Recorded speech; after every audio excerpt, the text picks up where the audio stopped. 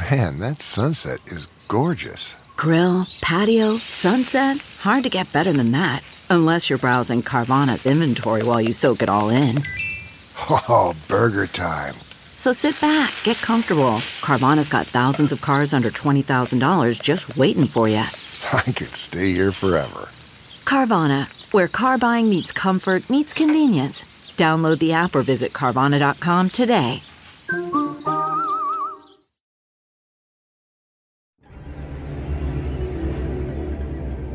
In 1979, the first issue of Fangoria was released into the world.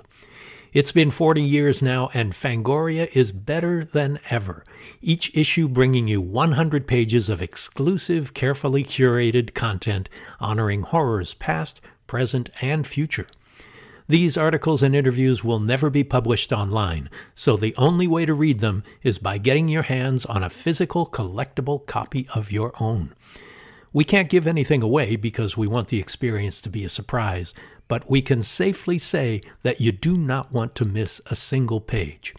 Head to Fangoria.com to learn more and to, well, subscribe. And while you're there, make sure to enter the promo code POSTMORTEM to save 15% off your subscription. That's Fangoria.com, promo code POSTMORTEM to save 15%.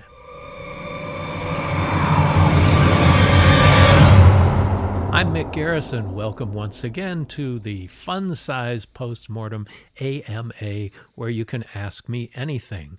And with me in the studio is my producer, Joe Russo, Hello. Who is going to ask your questions of me. So I've got another batch of good questions this week. Awesome. The first one is a very flattering question, I think. Uh-oh. So Am I gonna blush? Michael, I know, right? You might.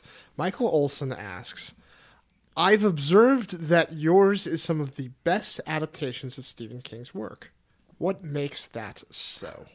Well, Maybe a better way to phrase the question is, why do you and Stephen connect? Okay, that is so well. Yeah. I mean, it's certainly not up to me to know who does better than whom. Sure. I think if my King adaptations work for you, it's because I love them as much as you do. The Shining was, if not my favorite book of all time, at least my favorite horror novel of all time. Could you even imagine when you read that book for the first time that you'd end up directing it? No way. I mean, that's also like watching Psycho. Like watching Psycho when right. I'm 8 years old and thinking, I'm going to do Psycho 4, damn it. Yeah. But the respect I have for King's work, I love what he does. And I've seen lots of adaptations that don't really work. And the reason I feel that they don't is the further you get from King and what he wrote. He writes very cinematically. The further you get away from that, the further you get away from the quality of the story, the structure he sets forth, but also the humanity of it. Right. That is what's most striking. The horror in a Stephen King story is horrific and terrifying and suspenseful because you give a shit about those people. Right. Those people are complex and deep and smart, and they're people you care about. They are surrogates for us. So showing the respect to those characters and the respect to the written word. Now, movies and books are different things, and that's been often said by me, by King, and many others. But the essence of a book is still the essence of the film. And they're different media, but they both are stories to be told, and there's a plot, there's a structure, there's a way to go about it. Right. Well, I think some of your work, and I think you probably would agree with this too, you've leaned more on the side of stay true to the book as opposed to adapting it for whatever purposes. Definitely. Now, there has been an instance where I went far from his story. Right. First of all, Stephen King wrote the screenplays for The Stand, The Shining, and Sleepwalkers, right, which I directed. One of my favorite adaptations of King that I've done personally, just because of my connection to it, was Riding the Bullet. Right. That was a 30-page short story that had a lot of room to move. To turn it into a feature, I couldn't just tell that 30-page story, but Right. added in like at least half of all original material. I set it in a different time period. The story was written in 1999 and took place then.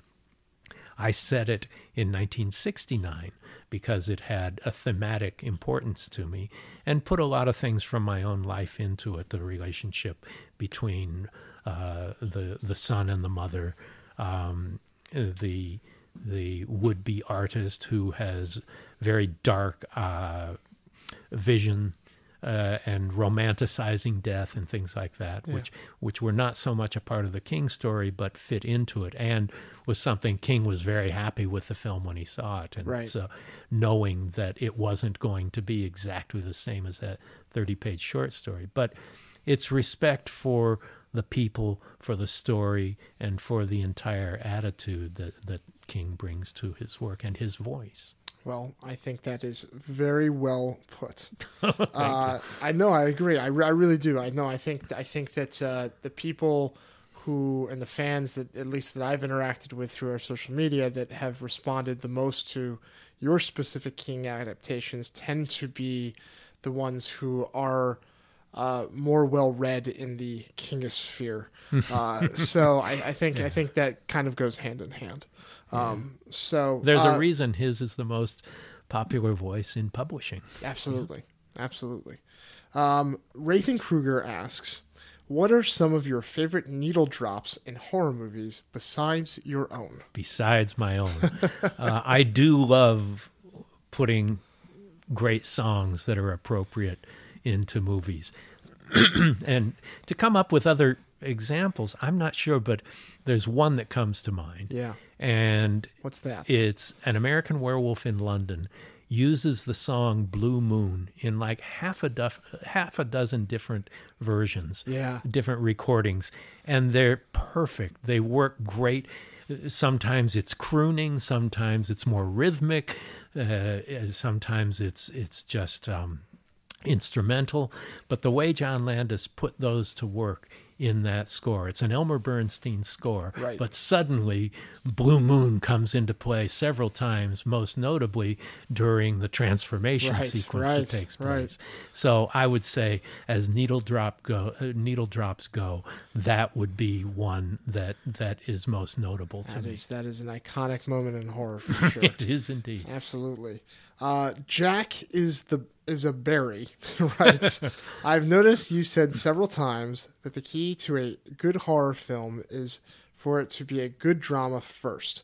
But what about horror shorts, where there isn't as much time to tell a full narrative and character arc? Do you feel a good horror short should still possess these qualities, or could they be something more experimental or concept-driven? Well, shorts can be whatever you want them to be. Right. And if you're, if you're making an experimental short, that's something entirely different. But if you're telling a story, whether it's a horror story or a drama, all the same rules still apply. Right. Whether it's short or long, it's still got characters. It's got an arc. It's got a beginning, a middle, and an end. I'm not a big fan of punchline stories where Right. it doesn't. It all just builds to a punchline, because if you guess the punchline, then you've wasted your last 10 minutes Right. or so Right. waiting for it to happen. Right. I think story and character are by far the most important elements of any film, any book. But, if you're talking about Un Chien Andalou, where, you've got Salvador Dali doing just visuals, that's valid in its own right, Right. and fantastic. I love seeing something like that, or an experimental animation, or things where it's a combination of sound and vision that's just there for that purpose. Yeah. But if you're talking about horror being an exception to the drama rule, in my book, a horror story as a short versus a horror feature as a short, if it's lacking story and character, then I think it's lacking crucial elements. Right. I think it also depends on the length of time you have to tell your story too. Yeah, if it's a right? 2-minute story, then right. it's okay to just end with the eyeballs coming out. Right, you know? Exactly. Yeah, no, I mean, if like when you look at something like Nightmare Cinema, where we had about 20 minutes ish for each story. I mean, I think then, yes, you really should focus on character and story. But yeah, like you said, if it's going to be a 1, 2, 3 minute piece, sometimes those punchline structures work better. I always tell people that if you're going to explore shorts, it depends on the length, obviously. But if you're doing a super short where it's like 5 minutes or under, you either are telling a solid punchline story or you're doing a kind of glimpse into the life of a character. It's very hard to tell a full arc. You need to minutes. engage, and even in a feature film, if you're switching the channel and you come upon a movie, you want to engage in every single scene and not just have dead spots.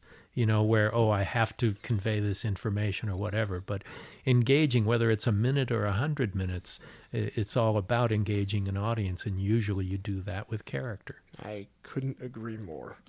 So our main topic for this AMA today is, we've been getting a lot of questions about your early career, and I wanted to talk about how you got your job at Avco Embassy and the first movie you worked on there, which is a legendary horror movie called The Fog.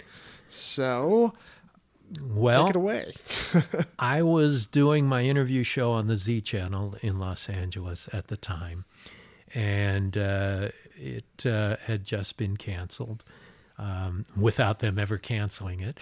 Well, what do you mean there? Nobody ever notified me. Really? I just called in to see when my studio time was going to be they had just gotten rid of the program director and brought in a new guy. Oh, wow. Who, by the way, later on killed himself and his wife. Oh, my gosh. Just as a side story. Aren't you glad you asked this Wow. And so I was calling in to find out what my studio time was and what movies they were showing so I could arrange the guests. Yeah. And they said, we're not doing one this week. And I said, what happened?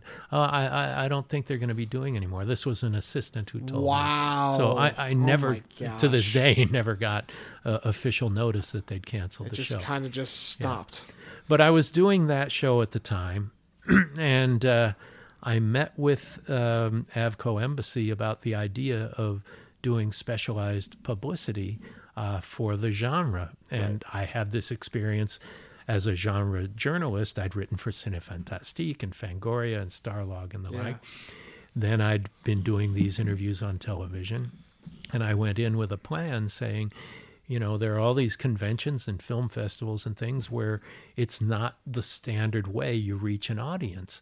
You don't just advertise on TV, but you go to the grassroots. And the president of the company, who was a terrific guy, Bob Ramey, who later left and went to Universal to run that studio. Oh, I sense that's maybe how that transitioned. Okay. Exactly. All right. And he became president of the Motion Picture Academy after that. Oh, wow. Really good guy. He thought it was a good idea, had me meet with their head of publicity, Herman Cass, old school publicity guy. Yeah. And they brought me on, and basically I was my own boss doing that, and I hired myself to do making of The Fog. Right. So The Fog was your first making of that. Right. I started working for Avco only on The Fog. Wow. Okay. And Got it. So it was like let's see how The Fog goes. And right. Then They'd already shot the film, and it was in post-production. Oh, I didn't realize that. And I had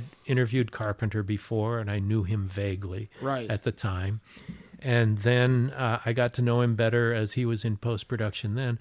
And my making of was just taking clips from the film that they'd shot and then doing interviews with John Carpenter, Jamie Lee Curtis, Janet Leigh, and Deborah Hill. Right. And turned it into a Talking Heads with Quips sort of making It's so funny because when I think back on watching it, I feel like they must have had some behind the scenes footage though too, right? No, maybe they did, but I wasn't there for that. Right. So I had hired myself to do that, and put that together. And then when it became apparent that they were going to have a horror slate with The Howling and Scanners, then they kept me on for that. Because they really became like one of the independent genre companies. They were the horror genre company. They had Carpenter, Cronenberg, and Dante, and Coscarelli all at the same time. Yeah. So a phenomenal place for me to be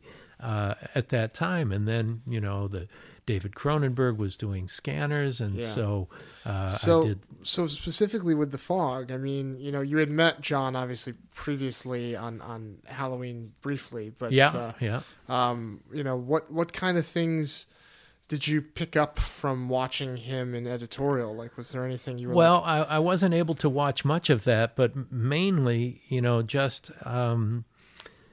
seeing what I did. Just mainly, I was seeing dailies. Right. And not in on the whole process, but just seeing the stuff that gets cut out. Right. And just seeing all of the different setups and how he would work, and know that he didn't shoot anything he wasn't going to use. Right. A lot of filmmakers will cover themselves and shoot from beginning to end in every setup. Right. But John knew, okay, I need a close-up from here to there. I need a wide shot from here to there. He might shoot a master all the way through, but all the bits and pieces, not necessarily. So if somebody else had it in their hands to cut it, they'd have to cut it the way he intended it. Right. And that's how he worked later smart. on when he did television. Yeah. When he did Someone Is Watching Me and Elvis. You can't recut it if you don't shoot it. Exactly. So I learned a little bit from that, but mainly, the work was getting it out to the grassroots, and having learned from Charlie Lippincott at Star Wars, I was the second person to go out on the road to these places, these conventions and the like, and share material, clips. Would you show showing the slides? Or what would you show? What would you? I would actually do a slideshow. Oh, wow. Physical 35 millimeter slides. Wow. And set it up and tell them about the movie, and get them excited about it. Maybe run the making of or a trailer, and this would be months before the movie would open. And there were a lot of print magazines in the genre besides Cinefantastique and Starlog and Fangoria, and I would service them with everything they need. And Avco must have been very happy, because the movie ended up being a very good success. It was a huge hit, nowhere near what Halloween was. Sure. But Halloween was the most successful independent film of all time when it opened. Right. Or when it closed eventually. And The Fog did really well. It grossed, I think it cost $1 million, maybe $2 million. It grossed over 10, which was a big return for them. Right. Yeah. Cool. Well, we'll pick back up and dive into some of the other Avco embassies on other AMAs, but it was fun to kind of go back in time and glimpse that period. So thank you, Mick. Well, thanks for joining us on another Postmortem AMA, and you can send us your questions to Joe Russo Tweets on Twitter, to Postmortem MG on Twitter, to Postmortem Graham on Instagram, and I look forward to your questions, and see you next time. If you're enjoying Postmortem, it would be a great, great favor to us for you to rate and review and subscribe on iTunes or your favorite podcast app. You can access all of my video interviews and behind-the-scenes documentaries, things like that, at mickgarrisinterviews.com. Reach us on Twitter at PostmortemMG and on Instagram. Calling all coffee drinkers. If you've been trying to enhance your daily coffee routine, then Quest has got your back with their brand new iced coffees. Now available in 2 delightfully delicious flavors that'll be sure to add an extra pep in your step: vanilla latte and mocha latte. Quest has been on a mission to help fuel you with protein-forward foods you'll love. Each bottle of Quest iced coffee is packed with 200 milligrams of caffeine, the same amount as 2 cups of regular coffee, plus 10 grams of protein per serving to help you supercharge your day. And did I mention that they only contain 1 gram of sugar? It might just be time to cheat on your iced coffee with iced coffee. Find Quest iced coffees on Amazon.com/Quest Nutrition. That's Amazon.com/Quest Nutrition.